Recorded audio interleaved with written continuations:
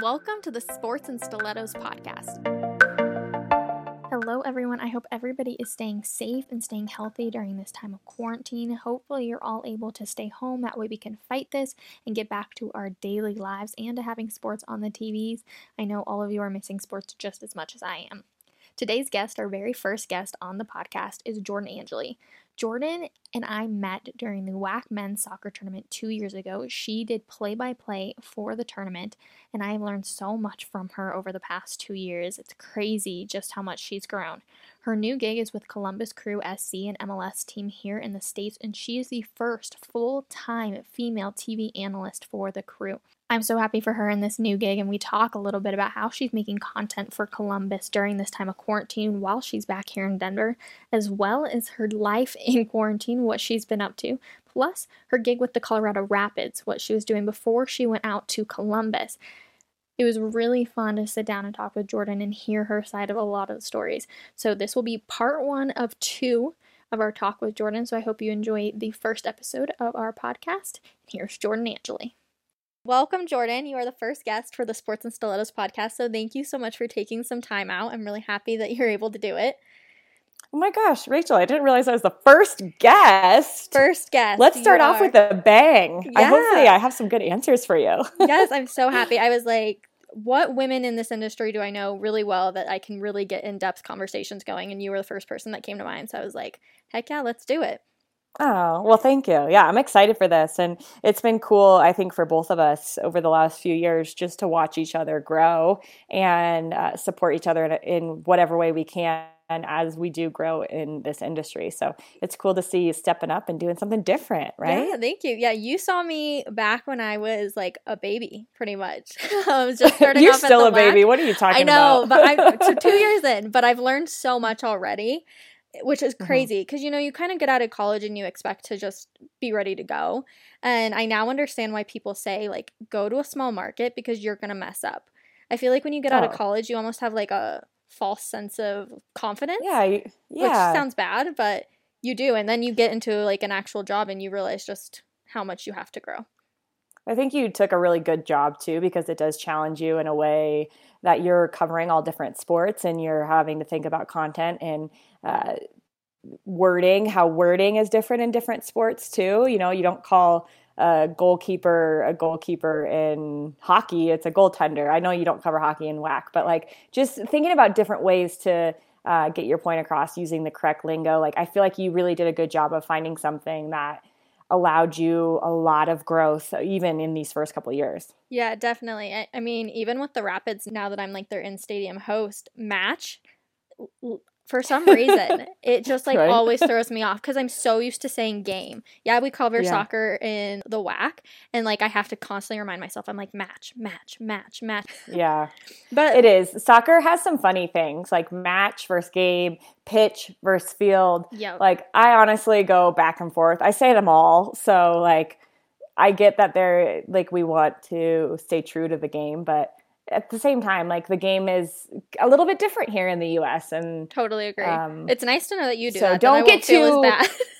Yeah, don't get too hard on yourself. I think sometimes we get so caught up in like these little tiny details that it's like at the end of the day, it's not that big of a deal. You'll just do it better the next time, right? Like it's just all learning moments. That's true. Do you feel like you're still learning every single day?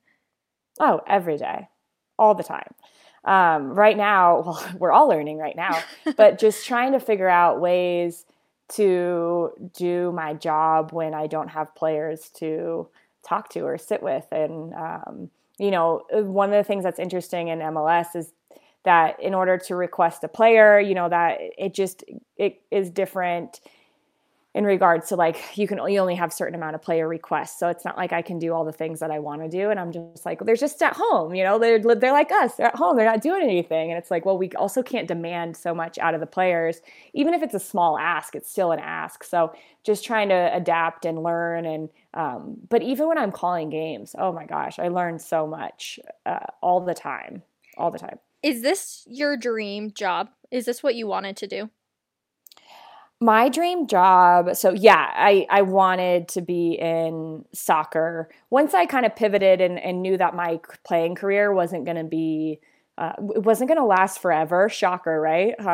as a professional athlete, your career doesn't last forever. Yeah. Once I figured that out, I knew that sports reporting and broadcasting was really going to be my jam. And I knew that I wanted to talk about why things happened, right? Like I have done a lot of different things. I've been, a sideline reporter a little bit. I've been a host. I have been a play-by-play. Probably the second most stuff I've done is a play-by-play. But then I've been an analyst for about 8 years now. And I really enjoy the analyst role or the co-com role is what it can be called too, because I think it's interesting from a player's point of view to just come at the game and be able to describe like all the options and all the things that needed to go right in order for that to work and why a pass is so important and so special. So yeah, this has been a real dream that I get to talk about the game on a weekly basis and work for a great club in MLS. But my ultimate goal is to be, I don't know how much soccer you watch or how much soccer people watch that are going to be listening, but there's a show on the weekends on NBC Sports, and it's all about the English Premier League, and it's called EPL Mornings. I've Rebecca Lowe. Yeah. And Rebecca Lowe is the host of that. And she's just like the boss queen. Like she's amazing. She makes everything look easy, but she hosts that show, and she has just been so intertwined in the game there for so long that she can host it really well. And that's kind of what I hope and dream happens eventually here in the United States is I host a show exactly like the Premier League morning, but at the evening because it's, the time, the shows there are in the morning because they're from England, but our show would be in the evening, like Saturdays, Sundays. And I would host that show where we kind of like bounce around MLS talking about different storylines, different matches that have already happened. But then we have like a couple of games that we are targeting on and leading into and coming out of and hosting that from not only a player's perspective, but having this wealth of knowledge that I've accumulated in broadcasting up until then. You're doing a lot right now for Columbus. I saw on Twitter that you were doing play overviews for goals, and I think that you've done a great job of like describing them. Somebody who I grew up playing soccer, but I didn't really follow it all the way through up until I started working for the WAC, and I was like, I need to get more into this because it is becoming so huge in the United States right now. MLS is, I think, just taking off. And so it's been nice to be able to watch those because I kind of get in a player mindset and I'm like, oh yeah, like I do remember certain aspects of playing, but then I watch what you're doing and I'm like, oh yeah, like I see how this is forming and I see how even if there's a turnover on the ball, like how this affects this and this and this. And so I think you've done a great job doing that. Oh, well, thank you. I'm glad you're enjoying it. And I wanted to make it something because I think there is this real crazy juxtaposition in Major League Soccer and within soccer, in the United States as well, because there are people who know the game really, really, really well, right? And then there are people who, like you and like a lot of people our age, grew up playing the game, but don't like know the nuances of things. So like, I want to speak to both audiences. I want to speak to like people who might not understand this technical term that I'm speaking of, but also speak to the people who've been watching games forever and make sure that they feel like they're getting content that is interesting to them as well. So I've had a really good time with those breakdowns and showing people just defensive shape and attacking structure and how there's so many things that have to go right in a buildup in order for a goal to happen. And I think it's cool to account for those and to really break it down a little bit more. Plus, I mean, it's content you can do from your home since we're all dealing with this quarantine going on right now. How have you been doing? I've been all right.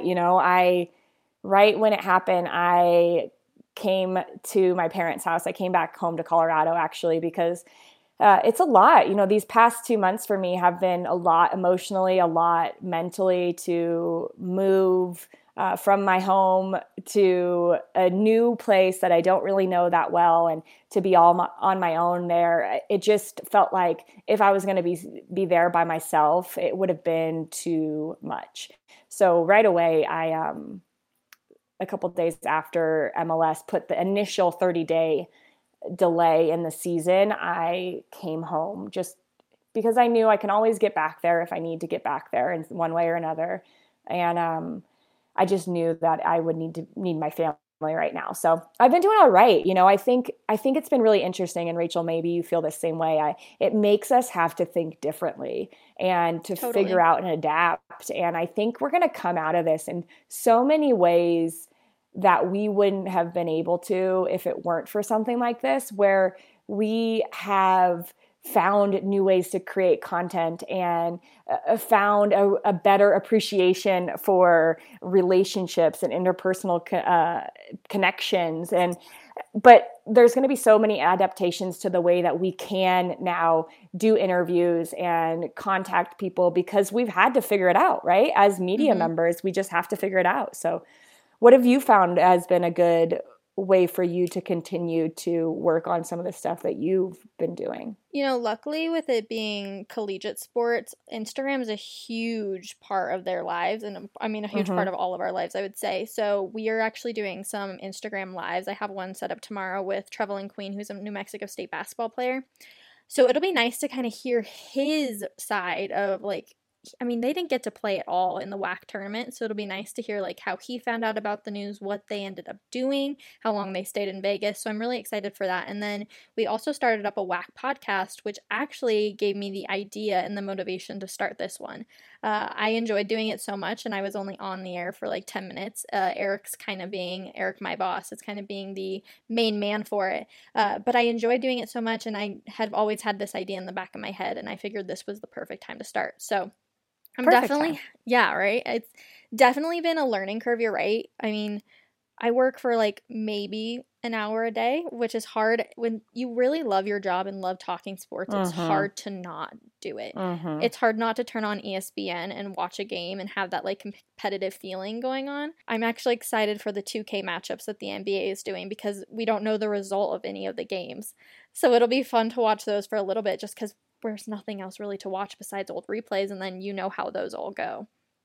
Yeah, I totally agree. It feels strange that there's just nothing to watch even in the sports world. Even when we're in the off season, for me in particular, when I'm in MLS off season, I can turn on, Premier League mornings and watch games from England or games from Germany, or I can watch a basketball game, a hockey game, whatever it may be. And that feels really weird. And,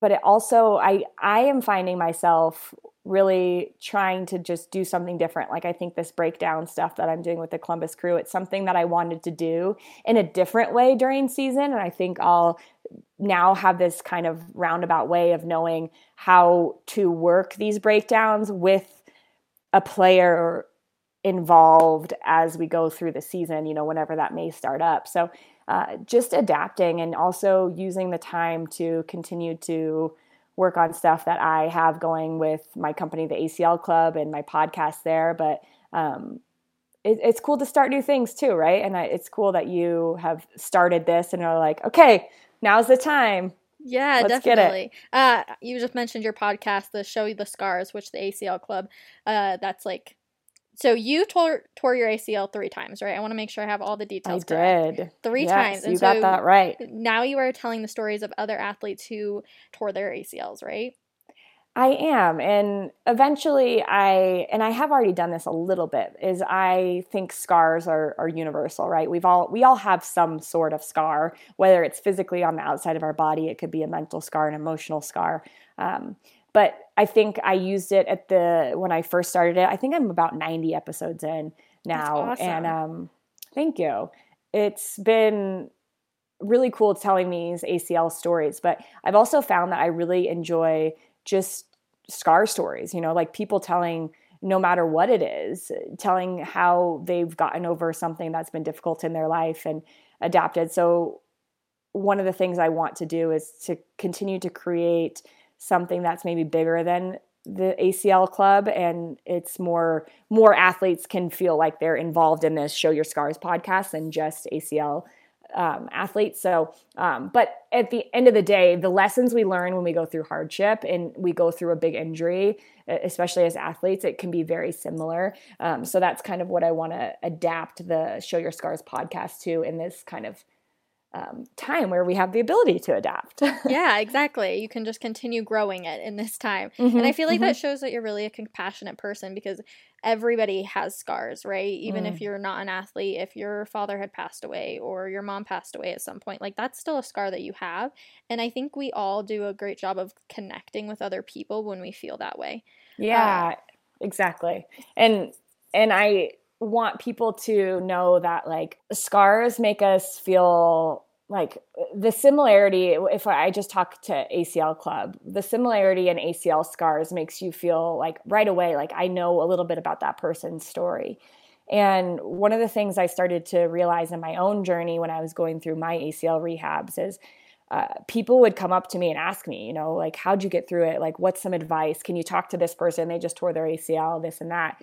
And it made me stronger each time I told my story that, okay, I did get through this. This is the things that I did. And look at me now. And I think we sometimes in the midst of struggle doubt how powerful we can really be and what strength we really have inside of us. And telling your story can remind you like, I can get through this. I've done it before. I'll do it again. And so I really want people to show their scars as a symbol of like sharing their strength and sharing not only their strength with somebody else, but remembering how strong they are as well. Also sharing that not everybody's journey is the same either. Some person may Totally. have done it one time and you've done it 3 times, but that doesn't like make a difference in the actual scar that's being formed. Yeah, pain is pain, and everybody's story is unique, and it's not worth comparing one to the other. It's just saying like, hey, we understand and we get that you felt this and this, and what would you do to help yourself get out of that? Or what book did you read? Or did you pick up a different passion of playing the guitar? Or you focused on photography? Like the things that people do to cope, I think are really interesting and I think are helpful because as an athlete, especially if you lose your ability to be an athlete for a time being, you feel a little bit lost and a little bit like your identity is gone. And I want to encourage people that you're so much more than that. So I think that that's a really good way of doing it, is listening to how other people dealt with it and maybe having some self-reflection in that time as to how you can get better as well. I think that same pathway kind of goes for broadcasting too. There are so many avenues that you can take to get where you end up wanting to be. Your pathway is not really a traditional pathway. You didn't go into local news or do anything like that. You ended up obviously playing and then you went on to work with the Rapids, right? Yeah, I didn't work for the Rapids until about, 3 or 4 years into my broadcasting career. Because my career is a little bit different. I started when I was in my 3rd ACL recovery and didn't really know if I was going to continue to play soccer anymore, but I knew I wanted to stay in the game. So I initially started out with a kind of a makeshift internship with Altitude TV, and I worked with Todd Romero, who to this day I'm still thankful for the time he spent with me. He was the new play-by-play guy for the Colorado Rapids, and the Rapids really wanted me to be their sideline reporter because they kind of, at that time, were going through a circle of different people that they would put on the sideline, a new person really at every Rapids game. And so the Rapids really wanted someone specific for them, and Altitude wanted me to be that, but they just couldn't hire me due to some financial stuff. So that first internship really allowed me to then have the confidence to say, okay, I really like this and I like what this could be, and it keeps me in sports, but I've also always had this desire for acting and this fire that burns inside of me that I love being in front of the camera. So I knew this was kind of a combination of both things. And so from that internship and kind of during that internship, I started working with, it was called CSPN, and it was Colorado Sports for all different high school sports. And David Roth, actually, who you know, mm-hmm.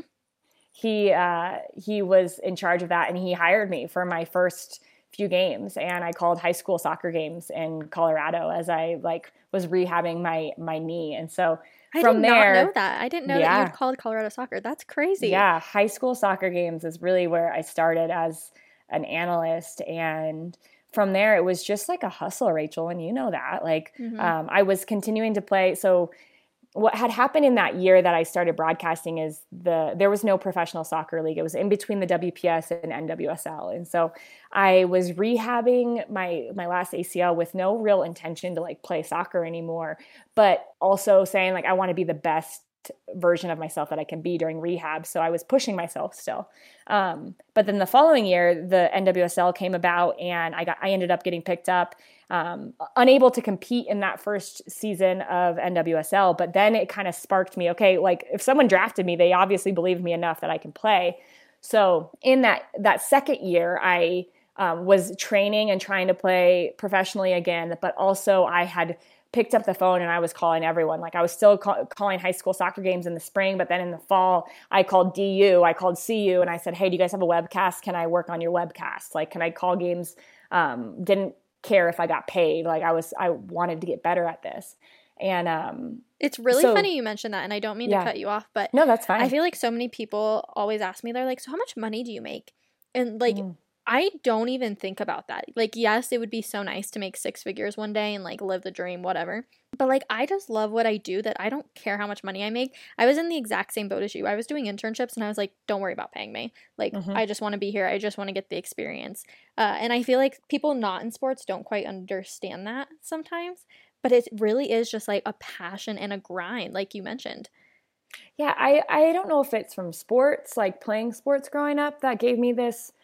Like I've always thought of the long game, and I know that every single thing I do is not to make me get what I want tomorrow. Like I know that it's like when the time is right, like I'm going to get there. And these are all like little building blocks. Like they're little Legos that go on top of each other. And like when you put a couple together, it doesn't really make sense. But then when you get and you consistently put in the work, like it starts to make sense. And I've always known that with whatever I do, you know, I just don't get me wrong. I get frustrated, right? When I don't get a job, or I get frustrated when I feel like I've put in all the work and it doesn't seem to work out. But I also know that it's a long game, and I'm going to, if I do what feels right to me, regardless of the pay, that I knew I was going to find a way to continue to do what I loved doing. And so, yeah, I didn't get paid for those webcasts, and you know, it led to the next year, like getting a little bit of money. And then it led to my first game on Pac-12 network. And then it led to my first game on SEC network. And from there, it was just like year after year, I kept calling and I kept doing this, and I reached out and I was persistent, and I did this and I did this. And persistence can feel a lot like annoyance when you're the one writing the emails and calling and saying like, hey, just checking in. You feel a little annoying. But I started to understand that like, people are busy, right? We're all busy. And just because I don't get back to someone doesn't mean I am annoyed by them. It means like I just didn't get time to get back to them. So I would rather have someone write back to me and be like, hey, just seeing if you have any games, like following up on this, than for them to just think like I'm annoyed with them. So I just feel like persistence is a really big thing in this industry. If you're going to make it, you just have to be persistent, and almost to the fact that, or almost to the point where you feel like you're annoying someone. And that's okay. It's okay to feel that way, because eventually they'll say like, no, we don't have anything, or they'll lead you in the direction that you need to go. So that's true. No answer is not an answer. Right. So that kind of led me eventually to working for the Rapids as an in-stadium host. And that was when I was finally done with my playing career. And so I knew I was going to be home.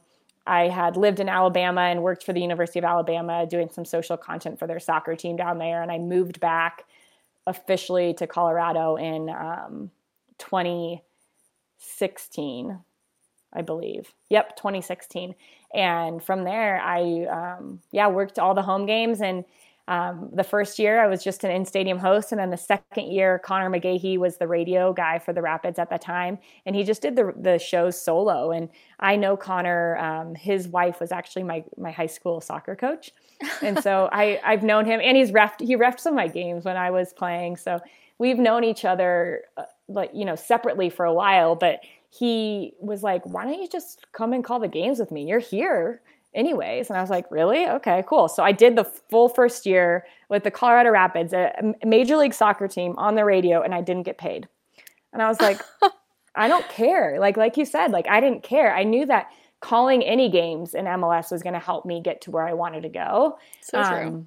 And either I was going to sit on the field and watch the game and not talk about it, or I could talk about it with Connor, who is my favorite person to talk soccer with. You know, like he just makes it so much fun. So yeah, and from there it just kind of escalated, and then they brought me on and paid me the second year. And then last year they traveled me. So I went to every away game as well as did every home game. So it's just kind of grown, and, you know, take opportunities and ask for what you think you want. And even if you hear no, at least you asked, you know? So I just kept asking and bringing up ideas. And I had a really, you know, I'm so thankful for my time at the Rapids because they did allow me to blossom, not only as a person that calls games, but it allowed me to do a lot of hosting stuff, which was so much fun. I just love talking soccer, and I just had a great time with the team there. I did my first match before all this quarantine started, because now I'm the in-stadium host, which, yeah, Jordan, I know you put in a word, so thank you so much. That was so nice of you. It was so much fun, though, and I'm, like, so bummed that I don't know when I could possibly be going back. You know, I have all these ideas that I've been talking about, and they're like, hold on to those ideas because we don't know what's happening. I'm like, I totally get it. I just don't want to lose the train of thought. Right. But since you worked with the Rapids and you know them so well, I kind of want to ask you about some of the players. Who would you say is the funniest player on the team? Oh, Sam Nicholson for sure. How come? Sam Nicholson and Jack Price together are like two of the funniest dudes. They just, I don't know, like just their energy. Yeah, they just make me crack up. Like I did an interview last year with them in preseason, and they were telling me they were roommates in preseason, and they would sing songs. Like that was their pastime, is they'd like pick songs and sing them. And I got them singing Uptown Girl on the interview, which was really, it just made my trip to Chula Vista that much better. Oh my So you're gonna have to go watch that. I will definitely go look for it. Who's been the best interview that you've ever done, or is that it? The best interview. That was a really fun interview. I really enjoyed my first interview with Robin Fraser, the head coach, just because for me, it was almost like this full circle moment, because I used to watch him play at Old Mile High Stadium for the Colorado Rapids when he was a member of the team back in the day. Like, and he coached, like I knew him as a coach kind of, he never coached me, but just to be able to like sit there and feel like this mutual respect for one another. I really appreciated that from him, because it can be intimidating sometimes as a woman in a sport where I think soccer might be a little bit different, but you know, I didn't play in MLS, you know, so I think that whenever somebody shows me that respect, it just makes the interview feel so much better. And I really appreciated that. As far as players go, I really like talking to a lot of the guys, and I think one of the things that was most beneficial was me traveling with them and just them being around the team as much as possible, and them feeling comfortable with me and knowing that like I'm for them, right? Like I never am out there to, as a person that works for the team, like I want them to look good, and also like and not that I wouldn't challenge them with questions, but like that I was there to help them get their point across. So I don't know. There's a lot of guys that were fun to interview, but I mean, it's hard to say that Tim Howard isn't the best person to interview, because what a legend. What a legend, actually. What a legend. And then I guess one more for the Rapids. What was the craziest moment for you as a host? Oh my gosh. So 2 years ago during the Men's World Cup, we did these live streams during specific World Cup matches. And so we were down at the English Bulldog, which is like, I don't know the cross streets, Broadway and Larimer or something, but it was on Broadway. And basically they set up this barricade that went into whatever the side street is, not Broadway, but Larimer or Lawrence or whatever the side street is. So they set up a barricade, and we set everything up in the actual street. And we were in the street. Like there were times where I'd be talking and interviewing like Cole Bassett, or I'm trying to think of who else was there at the time. I think Bobby Burling came over and hung out with us. and there would be an RTD bus, like looking as if it was going to come straight at us. And I'm like, okay, like you got to keep your cool. Don't make it look obvious that you're going to get hit by a bus. So that I feel like was the most, the craziest uncomfortable. Yeah. That's I honestly can't even imagine. And there's so much, I feel like people too, not in the sports broadcasting world, don't understand that like there can be so much going on around you and you have to just like keep your focus and keep going, doing what you're doing and just like pray nothing happens. I didn't tell you this actually, Jordan. My first hit with the Rapids, a ball came and hit the cameraman. And he like almost drops the camera and I'm just like, I can't believe this is happening. And I just like came back and I was like, well, obviously the players, like I made some joke about it, but it was so funny. And I was just like, of course this would happen on like the very first hit. You're already kind of nervous. But at the same time, don't you feel, Rachel, like it's kind of a blessing when those things happen because it connects you with the audience in a way that you're just like, I'm just a normal person. Like I'm no different than you. Like, because even when I'm telling you that story about the bus, like I remember one time I did say like I just felt like a bus was going to come through the barricade and hit us. And like I think people seeing the expression and making it you feel more like you and like expressing your true emotions in certain situations can allow you to just sink into your own skin too, which is sometimes difficult in front of the camera. I totally agree. And honestly, after that happened, like I felt like all my nerves just disappeared and I was like, you know, I'm like here, we're just talking. Like, you know, you can work yourself up so hard. As I mentioned in the open, this is part 1 of 2 with Jordan. We had such an in-depth conversation that I wanted to make sure I featured all of the topics we covered, so I'm splitting it up into 2 parts. I asked everyone on social media if they preferred 30 minutes or an hour-long podcast, somewhere in between two. A lot of people said 30 minutes, so we're going to split this up into 2 30-minute episodes, so be on the lookout for Jordan's part 2 just in a couple of weeks. I hope you all enjoyed this first episode. Let me know who else you want to hear on the Sports and Stilettos podcast. I will also leave all of Jordan's information down in the description bar below. I hope everyone stays safe, stay healthy, and we'll see you next Friday.